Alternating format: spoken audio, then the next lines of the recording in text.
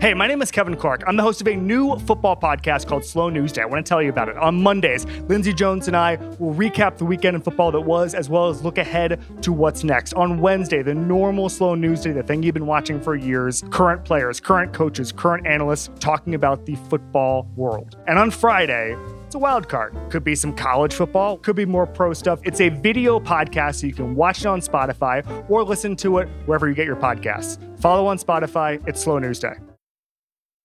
This episode is brought to you by State Farm. There's no better feeling than a personal win, and the State Farm Personal Price Plan can help you do just that. Talk to a State Farm agent today to learn how you can bundle and save with the Personal Price Plan. Like a good neighbor, State Farm is there. Prices are based on rating plans that vary by state. Coverage options are selected by the customer. Availability, amount of discounts and savings, and eligibility vary by state.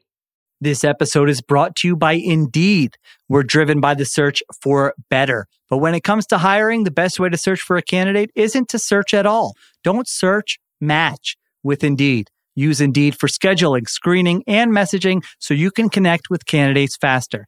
And listeners of this show will get a $75 sponsored job credit to get your jobs more visibility at Indeed.com/Ringer NFL. Just go to Indeed.com/Ringer NFL right now and support our show by saying you heard about Indeed on this podcast. Terms and conditions apply. Need to hire? You need Indeed.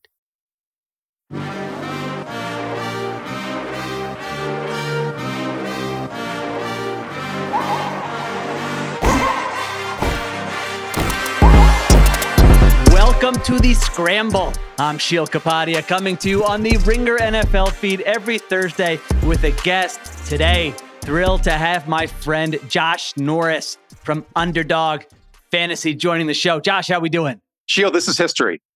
You and I have known each other for, I think, like a decade. We met each other on the field in Mobile, Alabama, at Lee Pabble Stadium at the Senior Bowl. And I think this is truly the first time we've ever done a show together.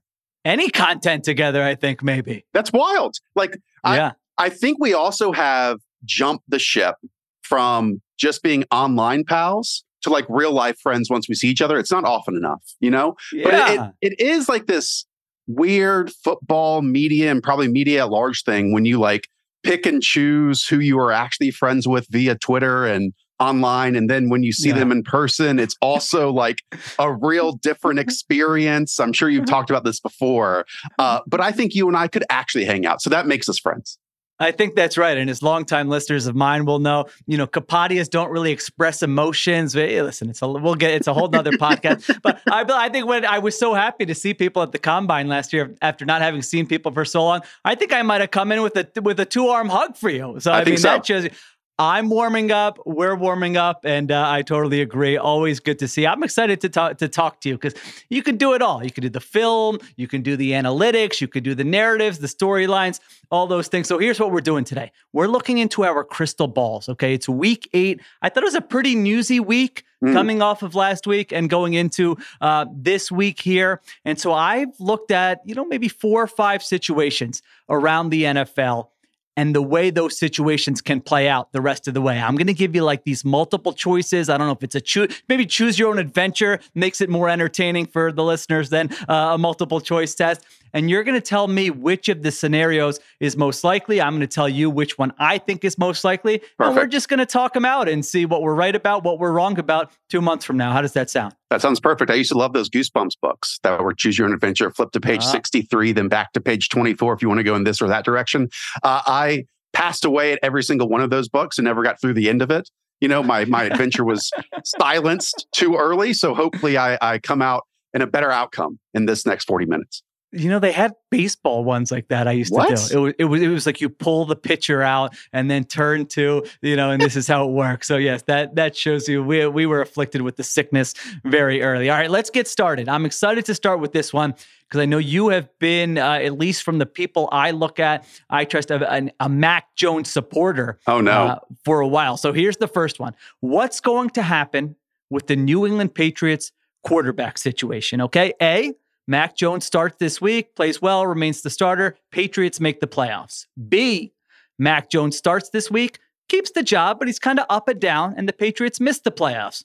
Or C, Jones doesn't play well, whether it's this week or future weeks, whatever, Bailey Zappi returns to our lives. We have not seen the end, heard the end of Bailey Zappi. He gets into the mix. What do you think about the way that situation has played out so far and how it's going to play out the rest of the way? This will not shock you. I'm on the fringes of 1 and 2. If I had to go in this direction, let's say if the Patriots were in the NFC, I could see them making the playoffs. But I think that since the AFC is so much more loaded, let's go with answer 2 or answer B, whichever one you outlined it with.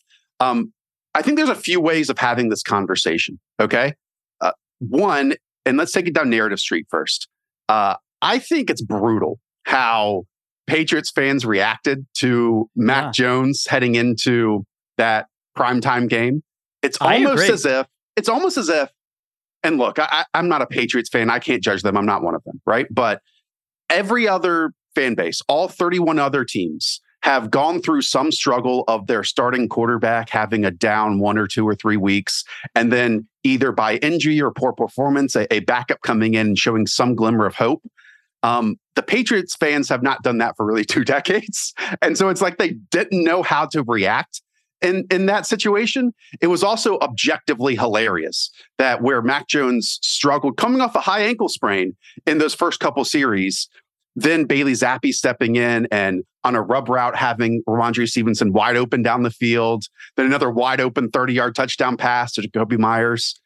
So I think that's the narrative standpoint of that conversation, Sheil. I'm not saying that Mac Jones is playing as well as he did last year. There are like 3 or 4 plays each game where I'm like, come on, man, you made these plays as a rookie and now it's just not lining up.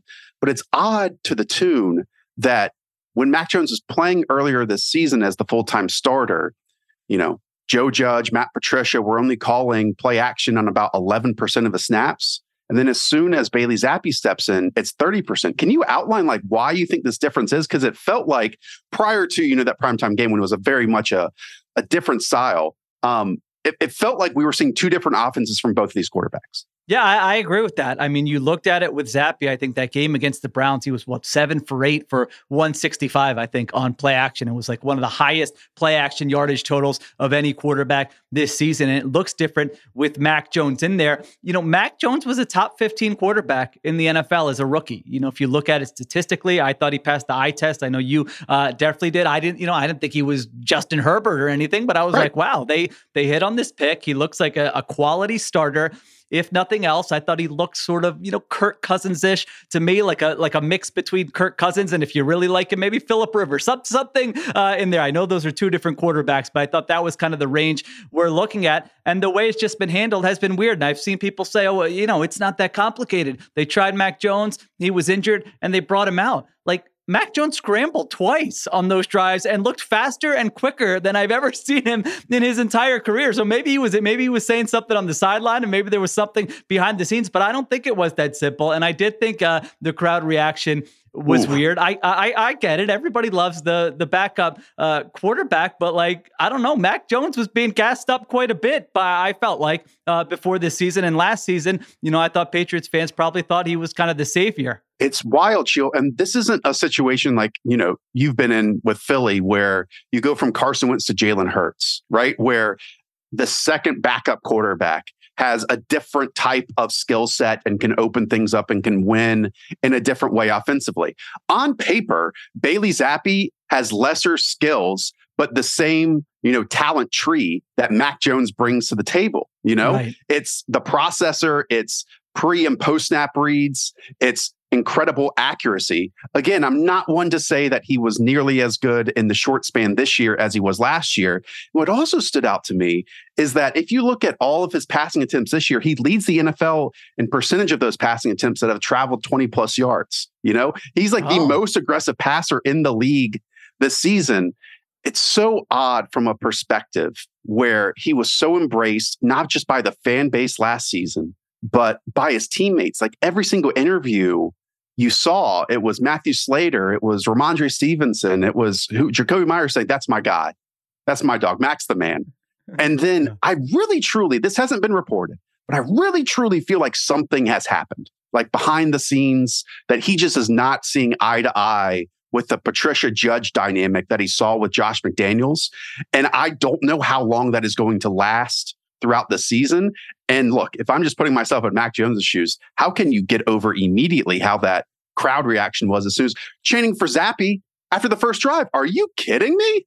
Yeah, I know. Well, it wouldn't listen. If it's Judge and Patricia, that wouldn't be shocking, right? They've had some issues with player relationships in the past. They were thrust into these roles. I always thought it was a little overstated because I thought, listen, if it goes south, Belichick's just going to take over the offense. And we know Belichick can coach the offense. But I'm with you. Something is weird. Something's up. We'll see what happens this week against the Jets. So, all right, if you had to pick one, so we both I think Mac Jones remains the starter the rest of the way. Do you have them making the playoffs or not making the playoffs? Water gun to your midsection, as we say here. I would say no playoffs. I do love the dynamic between Ramondre and Damian Harris. Big fans of both, and they do slightly different things. Just Ramondre Stevenson has a talent too, where he's this 240-pound back, but he's not just or even close to being a bruiser necessarily. He's like a big play threat, both as a receiver and a rusher. And also with them, it's been weird where they open the season as trying to be like an outside zone and, hey, we want to run more of these concepts. And they realize, hey, we turn a corner when we get back to the power bully style of last season. And it's worked, So maybe they can, be a cohesive unit moving forward. I just think there are a bit too many wrinkles and maybe a lack of true superstars for them to make the playoffs in the loaded AFC right now.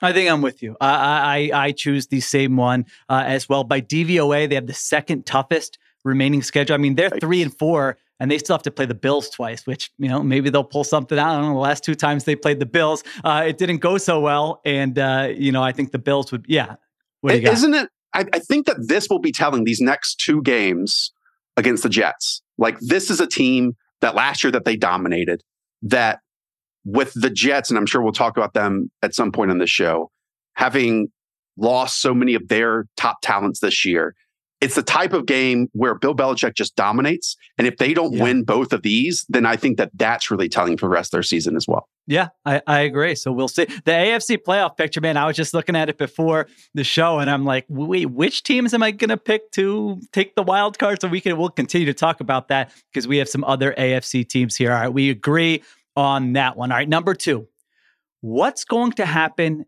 with the Indianapolis Colts? I mean, this is a general one. I don't even have to just specifically say one thing. So A, Sam Ehlinger plays well, saves their season, and they make the playoffs.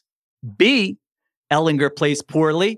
Maybe they go back to Matt Ryan. Maybe Nick Foles gets a shot at some point. Who knows? It doesn't matter. They have a disappointing season. And Jim Irsay says, you know what? It's been a nice run with Frank Reich and Chris Ballard, but that's it. I'm going to let them go. We're going to move in a new direction. And then C, similar, Ehlinger plays poorly. They have a disappointing season, but Irsay says, you know what? I like Reich and Ballard. I've been around Reich and Ballard.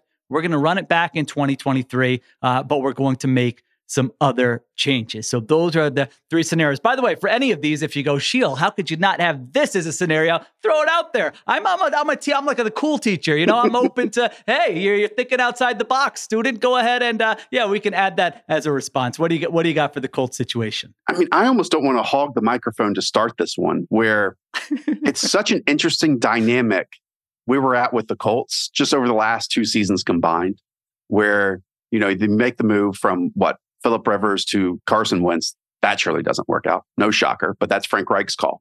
Then this offseason, you go in almost the opposite direction, where it's Matt Ryan, who you didn't expect to be available and was because of the Deshaun Watson fiasco there in Atlanta.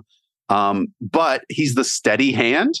And I guess just the evaluation was incorrect with how much of a cliff his game has fallen off of. And maybe at the same point, the offensive line wasn't as dominant in previous years. So his negatives in terms of pocket movement and lack of arm strength to test vertically and outside the numbers just became even more accentuated. And so if you don't have someone that can shine in the areas that he previously can at his age, you go to the younger quarterback that almost has like a Taylor Heineke-esque profile where it's just mobility. It's trying to make plays, and maybe that mobility also accentuates the rushing attack too by just holding, defensive attention or the edge man off the opposite end. I have no idea what to expect from Sam Ehlinger, Sheil. I wish that we were doing this show a week after, because I think while it's his first start, and you don't want to make and jump to conclusions considerably. I want a little bit of starting experience under my belt where I declare who Sam Ehlinger is as a player. But I think in order for them to make the playoffs, he has to get the likes of Michael Pittman involved down the field, has to get Alec Pierce involved down the field. And Jonathan Taylor has to get back to the same efficiency that he had at a ridiculous rate last season. And I think having all three of those things from a later round second-year quarterback is too much to handle. So I don't expect this team to make the playoffs. I'm with you. I mean, all right, so I have a couple thoughts on this situation. One Give is, them to me. Who's calling the shots in Indy? I mean, if you read the coverage on this, Zach Kiefer from The Athletic, Stephen Holder from ESPN, these guys are locked into that situation. I've been covering that team for a long time, and they didn't really, even have to tiptoe around it, that Jim Irsay, the owner, has been intrigued by Ehlinger. We know at the end of last season, Jim Irsay said, Carson Wentz isn't coming back in the building. Do what you need to do. He's not my quarterback anymore. So I look at that. I look at the Wentz situation. I look at the Ehlinger situation. I realize the luck thing put them in a tough spot. Guys, it's been 3 drafts and 3 full off seasons. Like at some point, and look at it now. Look at the situation they're in now compared to when Andrew Luck first retired. It's not a better situation now. I mean, you've had 3 years, and so that excuse to me doesn't hold any water anymore. And I really wonder about their process with ownership there, and then a coach and GM in Reich and Ballard who might be feeling some heat. So that's number one. Number two is, I feel like Irsay sort of operates like a casual fan watching preseason games. Ehlinger, wow, he looked good. I mean, you have to look at the history, in the analytics, the base rates, sort of as analytics people would say. But I mean, some of the 6th round or 7th round or undrafted guys who have even attempted 100 passes in the last 10 years, Trevor Siemian, Gardner Minshew, Jeff Driscoll, Zach Mettenberger, Ryan Lindley, Brandon Allen, Jake Luton. I mean, these are the guys who actually got into games. Most of them never even get into a game. So you're really, I know you for a long time for the draft have talked about outliers and athletic testing and stuff. I remember when I first was becoming familiar with your work. It's the same idea here. Like you have to look, what's the history of a guy like Sam Ehlinger coming in the middle of a season to not a great situation and just even being competent? I'm talking about average quarterback play, like very difficult to achieve. And I feel like Irsay maybe doesn't see that. So I don't think it's going to end well here for the Colts. I think this offense has a lot of issues. I don't think it's very talented. And I think they have been one of the worst teams in the NFL so far this year, despite their record. So I was deciding between a couple of these. I went with C, actually, which is that Irsay, Ehlinger plays poorly, but they have a disappointing season. But at the end of the year, Irsay brings it back with Reich and Ballard. And here's my reasoning for that. Let me know what you think. I feel like a lot of owners, what we underrate is that, especially an owner like Irsay, he wants a coach and GM who are open to his input, who are not saying, hey, you're the owner.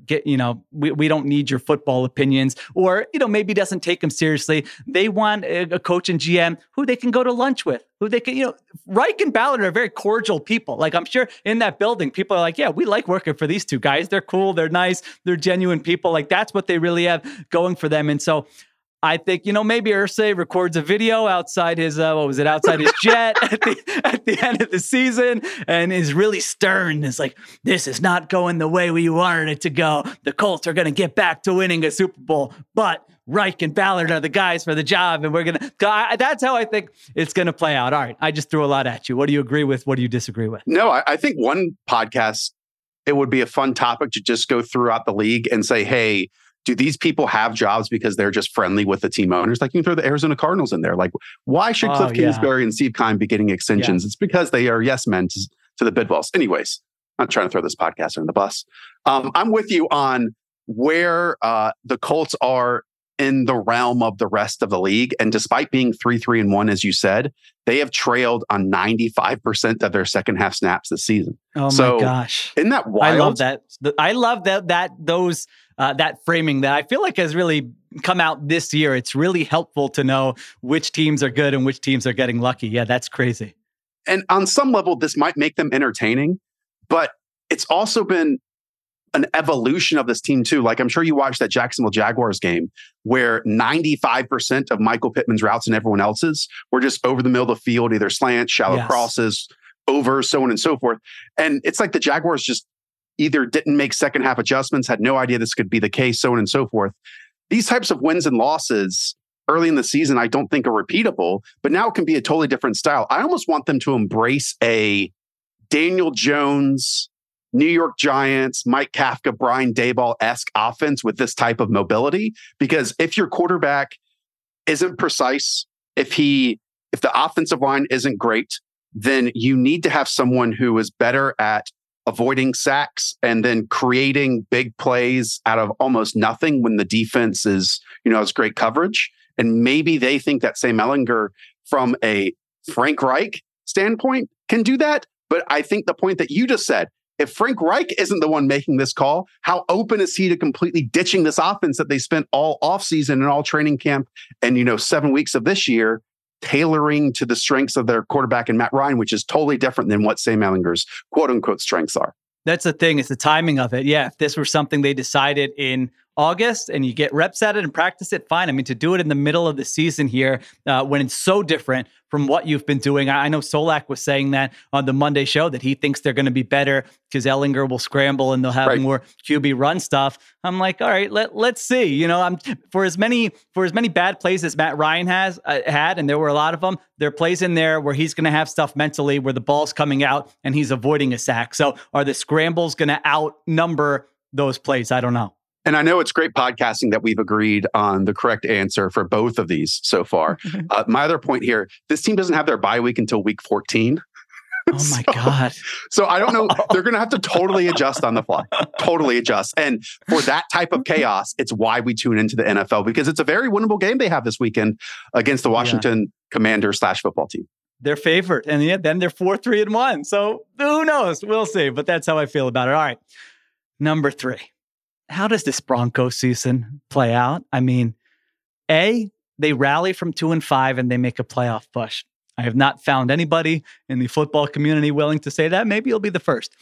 B, they continue to stink and Nathaniel Hackett is gone at some point. Maybe it's during the season. Maybe it's right after the season. But the point is he's not the coach in 2023. Or C, they continue to stink, but ownership, George Payton, whoever, say we're going to run it back with Wilson and Hackett in 2023. What do you got?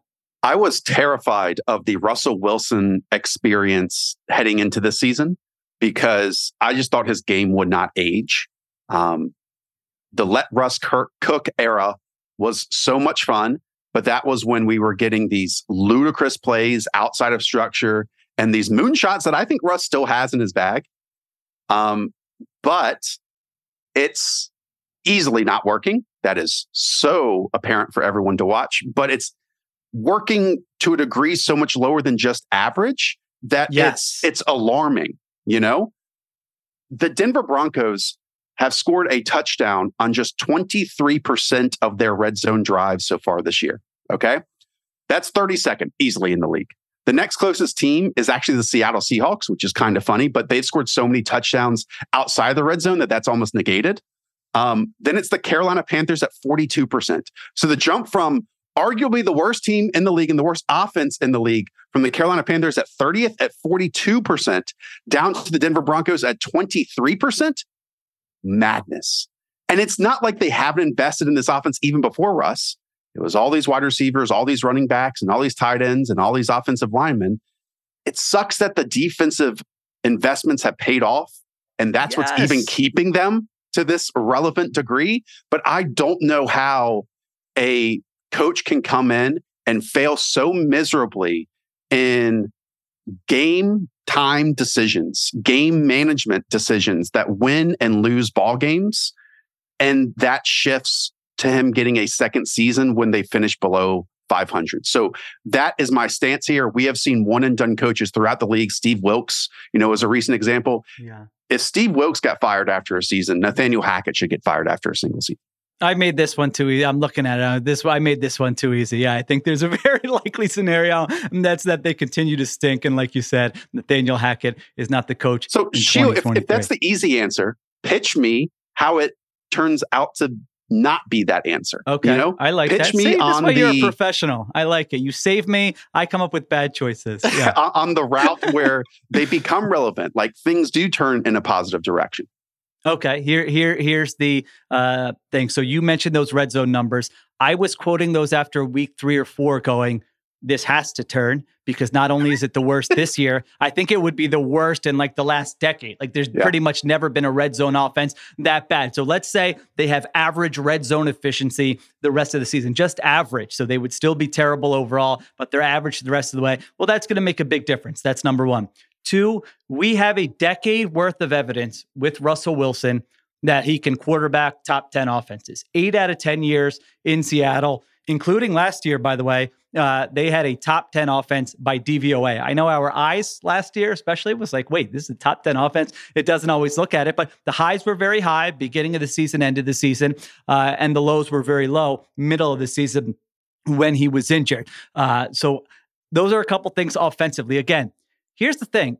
Their offense doesn't need to be great. It's what you mentioned. I'll take the L on Russell Wilson. I thought they were going to be a really good team. I thought they were going to be like 10-7 this year, wild card team, make the playoffs. And if you would have told me after 7 weeks, they have the best defense in the NFL, which they do per EPA per drive, the best defense in the NFL, I would have said that's a Super Bowl contender right there, because the floor is not going to be that low with the talent he has around him on offense. Maybe they'll be the 16th best offense. Maybe he does decline, but that's still a really good team. Instead, they've been one of the worst offenses in the entire NFL. So I think the jump they need to make offensively is not, again, it's not to, hey, top 10 offense, you got to be great. It's like, just keep us in the freaking game, score some touchdowns in the red zone. Our defense is really good. Nathaniel Hackett, don't screw up the game management, which is something, I mean, you know, like, again, you could hire your neighbor who plays Madden or whatever, who would be making better decisions than Nathaniel Hackett. So it's like there are some fixable things there. And it's also hard to find those 3 AFC wildcard teams right now. Now, they're behind the 8 ball. They're 2-5. So they would need to go on a significant run, but it's not like teams are running away with those wildcard spots. All right, did I convince you or not? I'm latched onto that first point that you made, that after week 3, you were citing this red zone touchdown percentage, because Shio, in the last 3 weeks, it's gotten even worse. In the last 3 weeks, it's 14.3%. Oh my gosh. Here's a pitch to you as well.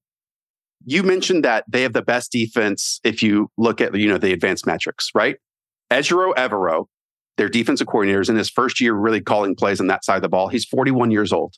What if a team comes calling this summer and wants to make him their head coach? Can you let that guy go and keep Nathaniel Hackett, or do you ditch Hackett and keep the guy who's actually performing at a high level doing his job, you know? Yeah, that would be, I mean, if inside the building, they're saying, hey, it's not just the defensive performance. This guy's a leader. Look at how he connects with our play. Like he's got the makeup. We thought he was a rising star. It's a perfectly reasonable move to make. I mean, we listen, owners, they look at the lists online, top 10 coaching candidates, and then they start making calls to the different agents they know. This is not a well thought out process. And we've talked about this before, that NFL owners have. So I think it's a good point and something that could go in their favor. All right, after having made that pitch, I'm still with you. I don't think it's going to go well. I mean, Russell Wilson stretching for 4 hours on the plane into London. It's like these things you could overlook when the guy is balling out and your team's winning 11 games every year. You can roll your eyes. Players might not be boys with him, but players want to win. I mean, if a guy helps them win, that's all they care about. When you're 2-5 and you're doing this stuff and you have no self-awareness, shoot, it can get really ugly really quickly. And that's where it just feels like it's headed. Can we get the guy a Nintendo Switch or something? Like, get him Breath of the Wild, let him be immersed in some foreign galaxy that only can be played on video games. Just like take his mind off it for 6 hours and relax. I mean, he has kids. Like I have kids and love my kids, but when you get a flight to yourself, I mean, that's just like, this is my time, baby. What am I watching? What am I listening to? What am I reading? Maybe I'll squeeze a nap in there. I'll take a ginger ale over here. Are you eating those, crackers that they handed out? I mean, that should be your time. You should not be, and I'm a proponent of stretching as an old man who's about to turn 40 in February. I like the hamstrings loose, but come on, Russ, 4 hours, unnecessary. All right, next on here. How far does this Giants run go? I mean, this Giants team is 6-1. Everyone, plus 20 point differential, 5-1 in 1-score games. And you know who keeps getting burned in his picks column by picking against the Giants every week? This guy right here. So I need a little bit of help. They shocked the world and beat out the Eagles and Cowboys for first place in the NFC East. You might say, Shield, that's crazy. They're 6-1. They're one game behind the Eagles right now, and they play the Eagles twice the rest of the season. All right. B, they come back down to earth a little, but they still make the playoffs as a wild card. Or C, they come back down to earth a lot, and they miss the playoffs despite a 6-1 start. What do you got?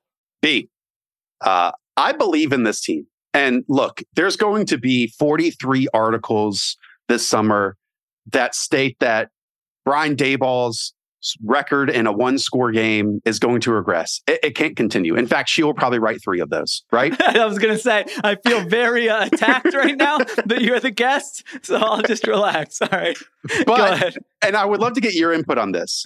I think in a single season, if you want to call it momentum, if you want to call it game-to-game confidence, I think that is a real legitimate thing. Maybe not tangible, but real and legitimate. I mean, every single one of their games this season has come down to 1 score.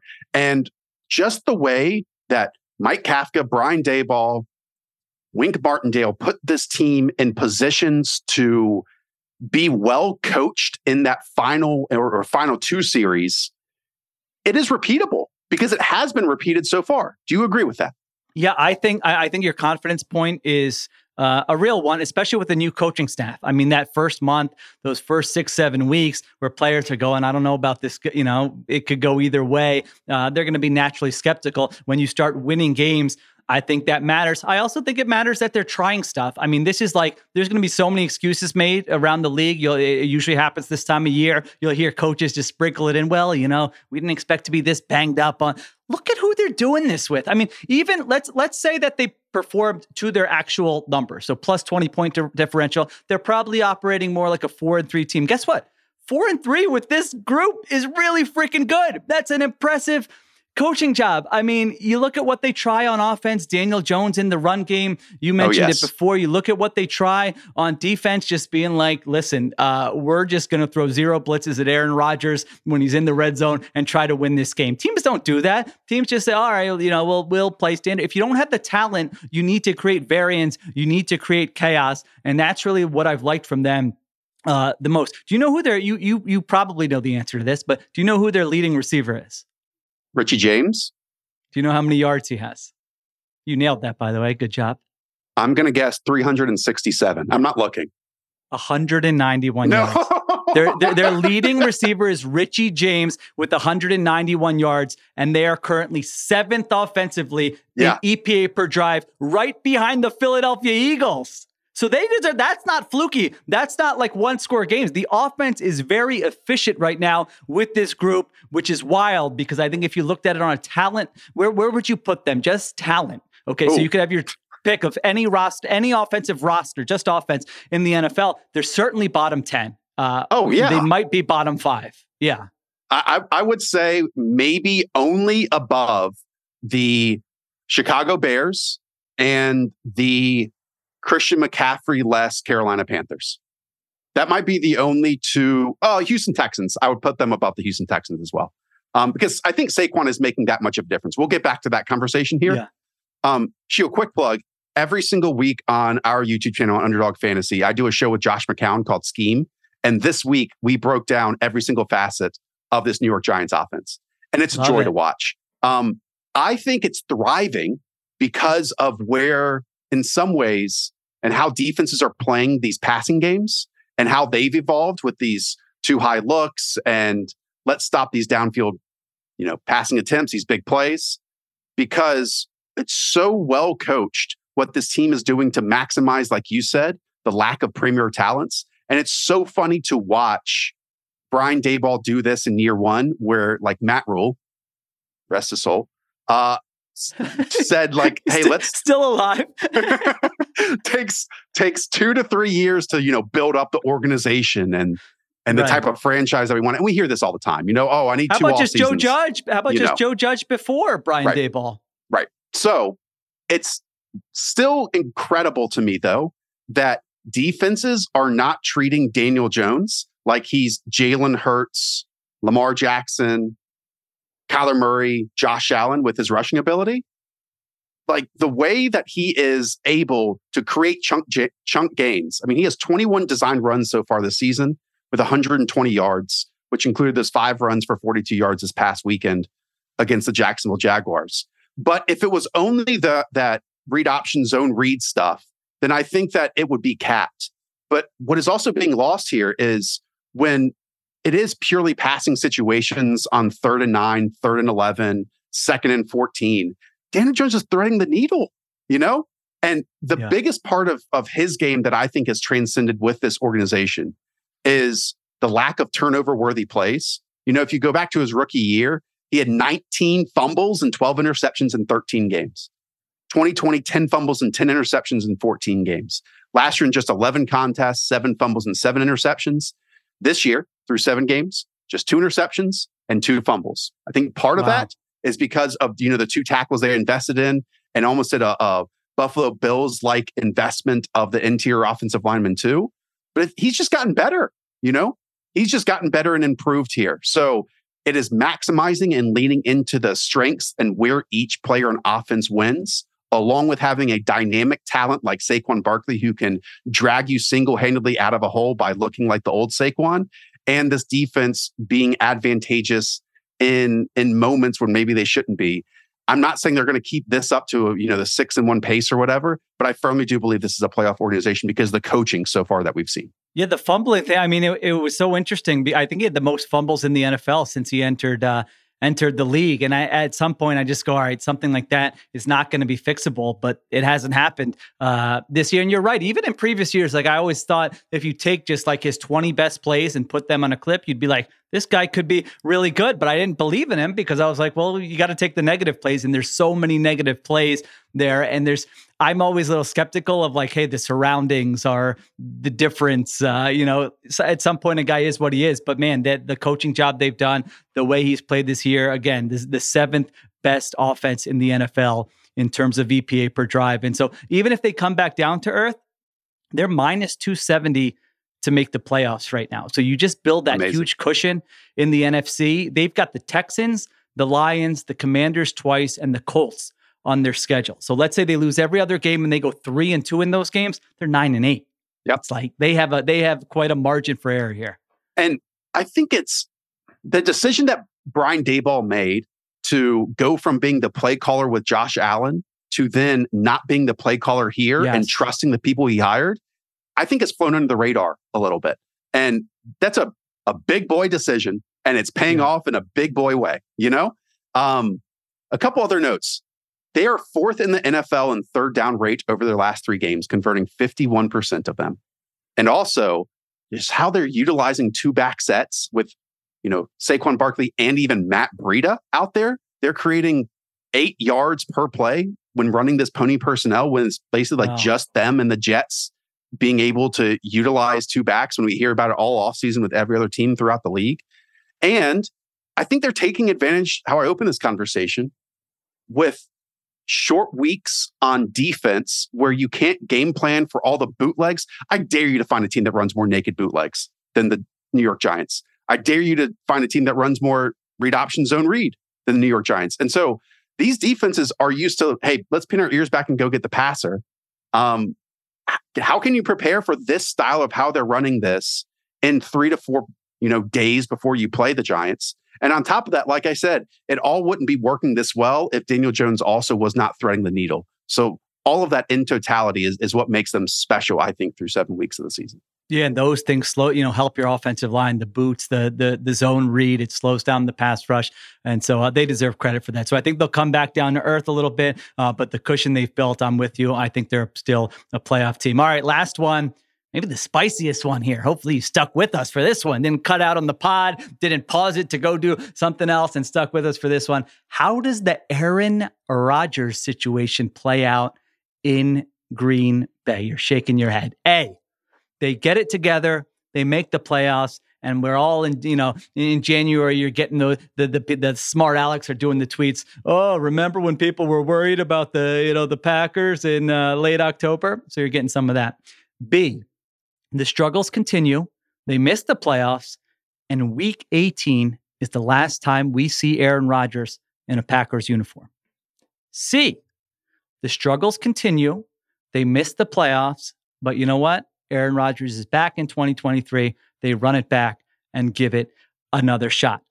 You can think about that. Let me give you one thing here. I know people are probably wondering, well, what do you mean Aaron Rodgers isn't back in a Packers uniform? So that could be one of two scenarios. It could be he retires. It could also be he gets traded. It's very complicated. Jason Fitzgerald of Over the Cap, who is the authority on such things, has a great article up on his site. And I won't bore you with all the details, but can they trade? Is a trade, basically it comes down to, is a trade possible or not? Yes, a trade is possible based on the team option of $58.3 million that they have. So the scenario where the Green Bay Packers trade Aaron Rodgers in the offseason should be something that should at least be considered, that it could be on the table. All right, what do you got?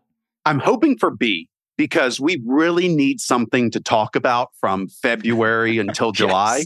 And an Aaron Rodgers move would very much help what you and I do during that dead period. He's good for content, no doubt about it. But the answer is C, for multiple reasons. The first, on the field this year, there's bad juju going on right now. And spoke about accountability earlier and just handling yourself and self-awareness. Feels like every single week, especially now that Aaron Rodgers has even more media opportunities, the hole's getting a bit deeper. Let's put it that way. And, Nate Tice pointed this out. This offense this season, Aaron Rodgers is throwing 33% of his passes at or behind the line of scrimmage. The last quarterback to do that was Alex Smith in his lone season with the Washington football team. Okay? Gosh, wow. So are we really getting Alex Smith in 2022 here from Aaron Rodgers coming off back-to-back MVP campaigns? And I think we are, to a degree that it's so obvious, and this is the most simple point to make. But when panic hit last year, or you had it in a gotta have it moment, it's so clear that Davante Adams was that guy to go to. And there is not going to be a knight in shining armor going through these doors unless it turns out to be a 24-year-old Christian Watson during his rookie year after you spend a second-round pick on him, because he's kind of the one player we haven't really seen what he can evolve into yet. I just don't see how this team changes, because at the core of it, it feels like Aaron Rodgers is battling the play calling. And after 7 weeks, and more importantly, 2 seasons of back-to-back MVP seasons, if that's where we're at here, it's just not going to get better for the remaining 11 games. Yeah, I watched the film of Bucs and Packers last week. So I'm like, all right, I want to have my own takes on what's going on with Brady and what's going on with Rodgers. And with Rodgers, it was just it's what you said. It's the most obvious thing, but his receivers aren't good enough and he doesn't trust them because they're not good enough. That's at the core of all of the Green Bay Packers issues. And I feel like Packers fans have been, maybe it's because I'm from what some might describe as an angry sports town at times, but I feel like Packers fans have not been sufficiently furious about how they handled that situation. I mean, listen, if you want to sell me on Adams, wanted out, he wasn't going to re-sign. First of all, you had time to sign him to an extension before it got to that point. Second of all, you had the leverage, you had the franchise tag. Every year we hear players say they're not playing on the franchise tag. 99% of the time they say, all right, I'm not giving up that money. I have to do it. I'll be a free agent next year. So don't tell me that they didn't have any other options. Number 3, if you're going to trade him, you need a plan to replace him. Look at what the Chiefs did. The Chiefs didn't just trade Tyreek Hill and say, okay, we're good. They went out, they made moves, they gave themselves options. They have the best offense in the NFL in terms of EPA per drive. So you could see this coming. And I got the Russell Wilson thing wrong. I got the Adams thing right and fading the Packers right this offseason because I gave them a D. They should be operating like the Rams right now. You have an old quarterback who's a back-to-back MVP. Go freaking all in. Look at the landscape of the NFC. I mean, it's so easy for them to have been a Super Bowl contender this year. Instead, they trade Adams. They have no plan to replace him. They use 2 first-round picks on defensive players. One of them, by the way, who cannot even get on the field in Devontae Wyatt here.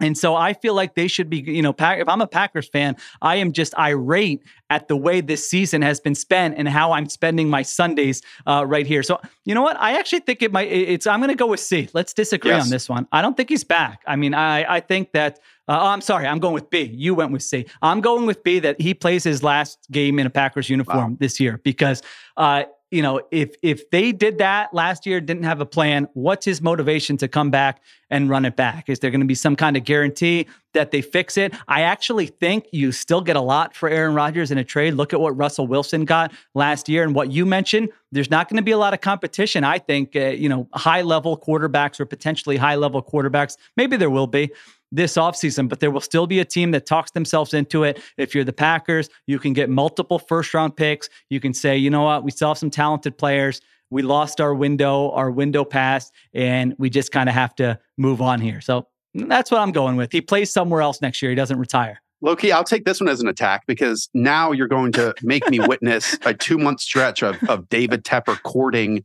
Aaron Rodgers to try to come to the Carolina Panthers. One final note. This team, it would maybe feel different for the rest of the season outlook if the defense was actually playing well, but the defense is also shit. Yes. They're kind of playing soft. They are not as aggressive as some of the name brand players that they have and how much investment that they've had on top of that.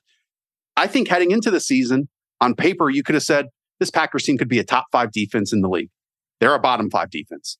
And at least when the offense is struggling, they could turn to some aspects that could be succeeding.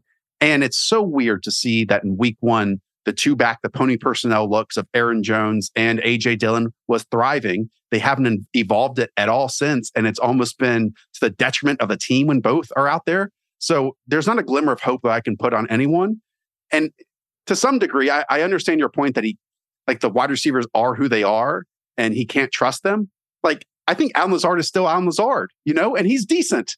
But that can't be your top go-getter when you run They're this not style problem solvers. Exactly. That's what I feel. Yeah, you're right. That's the easiest way of putting it. They're professional. They don't, like you mentioned with Adams, high leverage situation, red zone, 3rd and 3. Shoot, I don't know if protection's going to hold up. What do I do? Devontae Adams solves a lot of those problems. And the little microcosm of that is last year's playoff loss when he needed it on that, 2nd and long or 4th and long situation. Right. And tucked it up. Devontae Adams is double covered.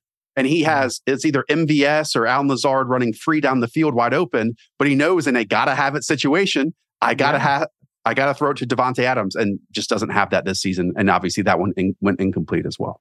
It's a great point. That last key play of last year, sort of, you're looking at it going, well, he should have done this, but then the carryover to this year and what it means. And now he doesn't even have that option. And it's even worse. All right. That was a lot of fun. We went through a lot of the big picture teams. We'll take a quick break and we'll come back and finish it off with a mailbag question or two. Start the NFL week off right with a no-sweat same-game parlay every Thursday from FanDuel, America's #1 sportsbook. It doesn't matter if you're new to FanDuel or already have an account. Every Thursday night, you'll get free bets back if your NFL same-game parlay doesn't hit. Same-game parlays are the perfect way to combine your bets for a chance at a bigger payday. Let's see, Thursday night, I like the Bucs to cover that 1.5. I like the over on Tom Brady passing yards. I think he's going to be able to hit on some big plays against this Ravens defense. And I kind of like the over in the game. The Bucs are a little banged up in their secondary. I don't know. Those are 3 that I kind of like. You can choose your own. Build your own or choose from one of the popular SGPs pre-built for you in FanDuel's top-rated sportsbook app. However you want to play, you can bet the NFL every Thursday night with a no-sweat same-game parlay. And with FanDuel's new live same-game parlays, you can continue building SGPs even after the game has started. Just sign up with promo code RINGERNFL if you don't already have an account. That's promo code RINGERNFL to get free bets back if your SGP doesn't hit. Make every moment more with FanDuel, an official sports betting partner of the NFL. 21 plus in select states, 3+ legs, minimum $1 bet required. Refund issued as non-withdrawable. Free bets that expire 7 days after receipt. Max free bet $5. Restrictions apply. See terms at sportsbook.fanduel.com. Gambling problem? Call 1-800-GAMBLER or visit fanduel.com/RG. In Colorado, Iowa, Michigan, New Jersey, Pennsylvania, Illinois, Tennessee, and Virginia. 1-800-NEXT-STEP or text NEXT-STEP to 53342 in Arizona. 1-888-789-7777 or visit ccpg ksbg.org/chat. In Connecticut, 1-800-9-WITH-IT. In Indiana, visit ksgamblinghelp.com. In Kansas, 1-877-770-STOP. In Louisiana, 1-877-8-HOPE-NY, or text HOPE-NY 467-369. In New York, 1-800-522-4700. In Wyoming, or visit www.1800gambler.net. in West Virginia. This episode is brought to you by State Farm. There's no better feeling than a personal win, and the State Farm Personal Price Plan can help you do just that. Talk to a State Farm agent today to learn how you can bundle and save with the Personal Price Plan. Like a good neighbor, State Farm is there. Prices are based on rating plans that vary by state. Coverage options are selected by the customer. Availability, amount of discounts and savings, and eligibility vary by state.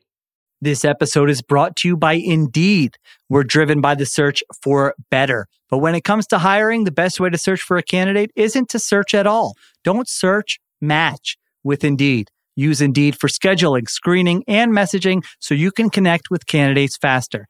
And listeners of this show will get a $75 sponsored job credit to get your jobs more visibility at Indeed.com/RingerNFL.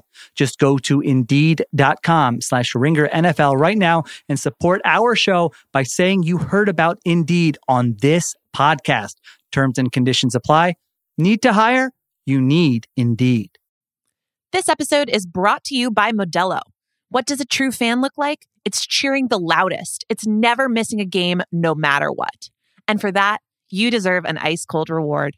Because you are a fighter, and Modelo is your reward. Modelo, the mark of a fighter. Shop delivery or pickup options near you at ordermodelo.com. Drink responsibly. Beer imported by Crown Imports, Chicago, Illinois.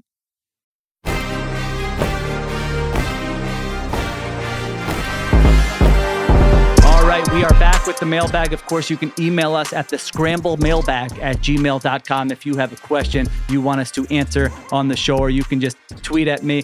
Listen, I go with the best questions. And so there were two good Jets questions this week. And so at first I want to do two Jets questions. And I said, if the Jets fans are going to make up a large percentage of the listeners and a large percentage of the people who email us, then yes, we're going to go with a Jets question. So this is from Aiden. He's talking about the James Robinson trade. He thinks it's awesome, but he's curious about like the wide receiver equivalent of this. And so the comparison he made, let's say Drake London had a season-ending injury like Breece Hall, and let's pretend the Falcons throw the ball a normal amount, and the Falcons trade, and he actually mentions Allen Lazard. He says, what would basically the wide receiver equivalent for James Robinson, what would that fetch in a trade? You know, Robinson got a sixth that can turn into a fifth, I believe, right? If he meets certain thresholds there. And what would that mean for wide receiver? I can give you my take first, and then you can say, because I like emailed these to you like 10 seconds before the show, so I can at least give you the courtesy of answering it first here.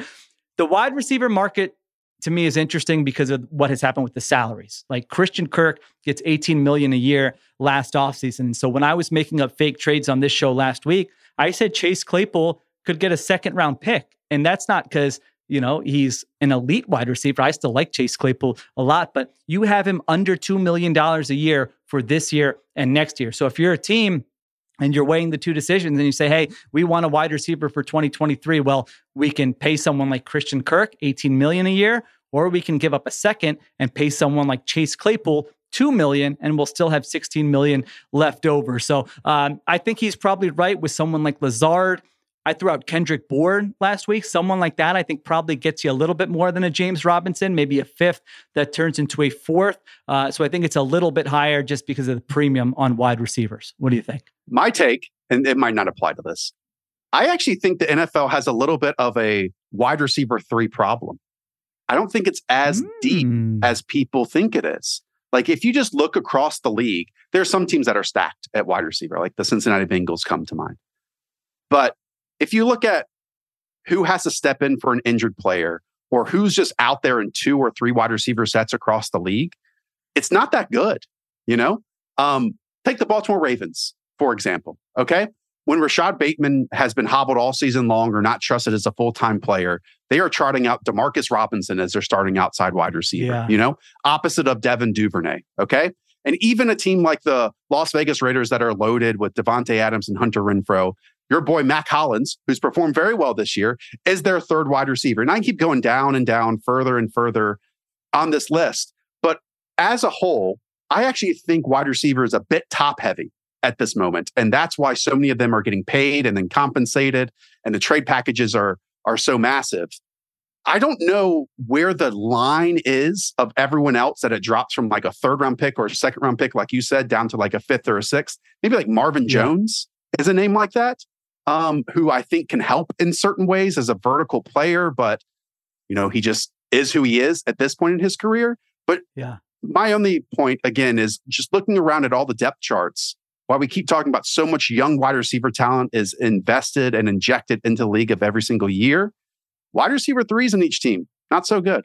It's a good point. When I was watching that Packers film, I'm going, there's a lot of Sammy Watkins on this film here. Mac, I think you mentioned Matt Collins. I've been meaning to say this for weeks.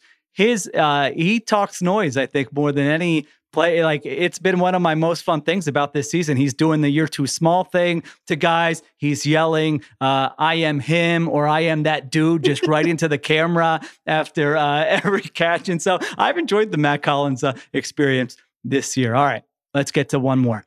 Laney says, I'm a huge Jets fan. My mailbag question is, how much do the Jets need to achieve this season to be taken seriously? It's true that Zach Wilson has not had tons of peak plays, but he's been an efficient game manager. Keep in mind, this was sent, I think, right before last week's game. And clutch when we need him. The Jets' fourth quarter offense has been one of the best in the league. So when will the national narrative around the Jets finally change? What's your take on the Jets and Zach Wilson and where they are? I would love your perspective on this. I think it's very fair to say that the Jets do not trust Zach Wilson in every single, let's say, game script, right? In every single section of a game. And that's just how they've called games so far this year. They're telling us who they think he is or what they want to learn about him.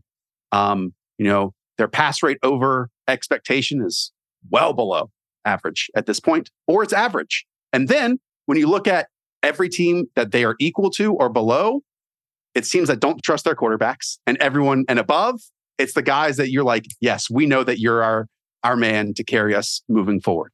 Now, so far this year, the defense really evolved after week 3, and the young superstars are thriving. Mike LaFleur and his scheming it up with the rushing game has been beautiful, especially some of those two-back looks that we got with Breece Hall and Michael Carter. Then the next week, going off of play action with that two-back set and then hitting Breece Hall along the left sideline. And then even the blocking up front with, hey, we're going to have some linemen pull to the right, some loop back to the left. It's been awesome to watch. And I think, again, that's effective because of how defenses have evolved to stop, and prevent the big plays down the field. Some of that is going to evaporate. I think the defense will not be as great in terms of creating sacks and turnovers as the season goes along, as it naturally does. And then now offensively, you lose Breece Hall and you lose Elijah Vera Tucker. So the rest of the season, I think playoffs are still in the picture despite the AFC being loaded. But most importantly, you have to figure out if Zach is the guy. If game manager is good enough for you for the 2nd overall pick in the NFL draft, is it?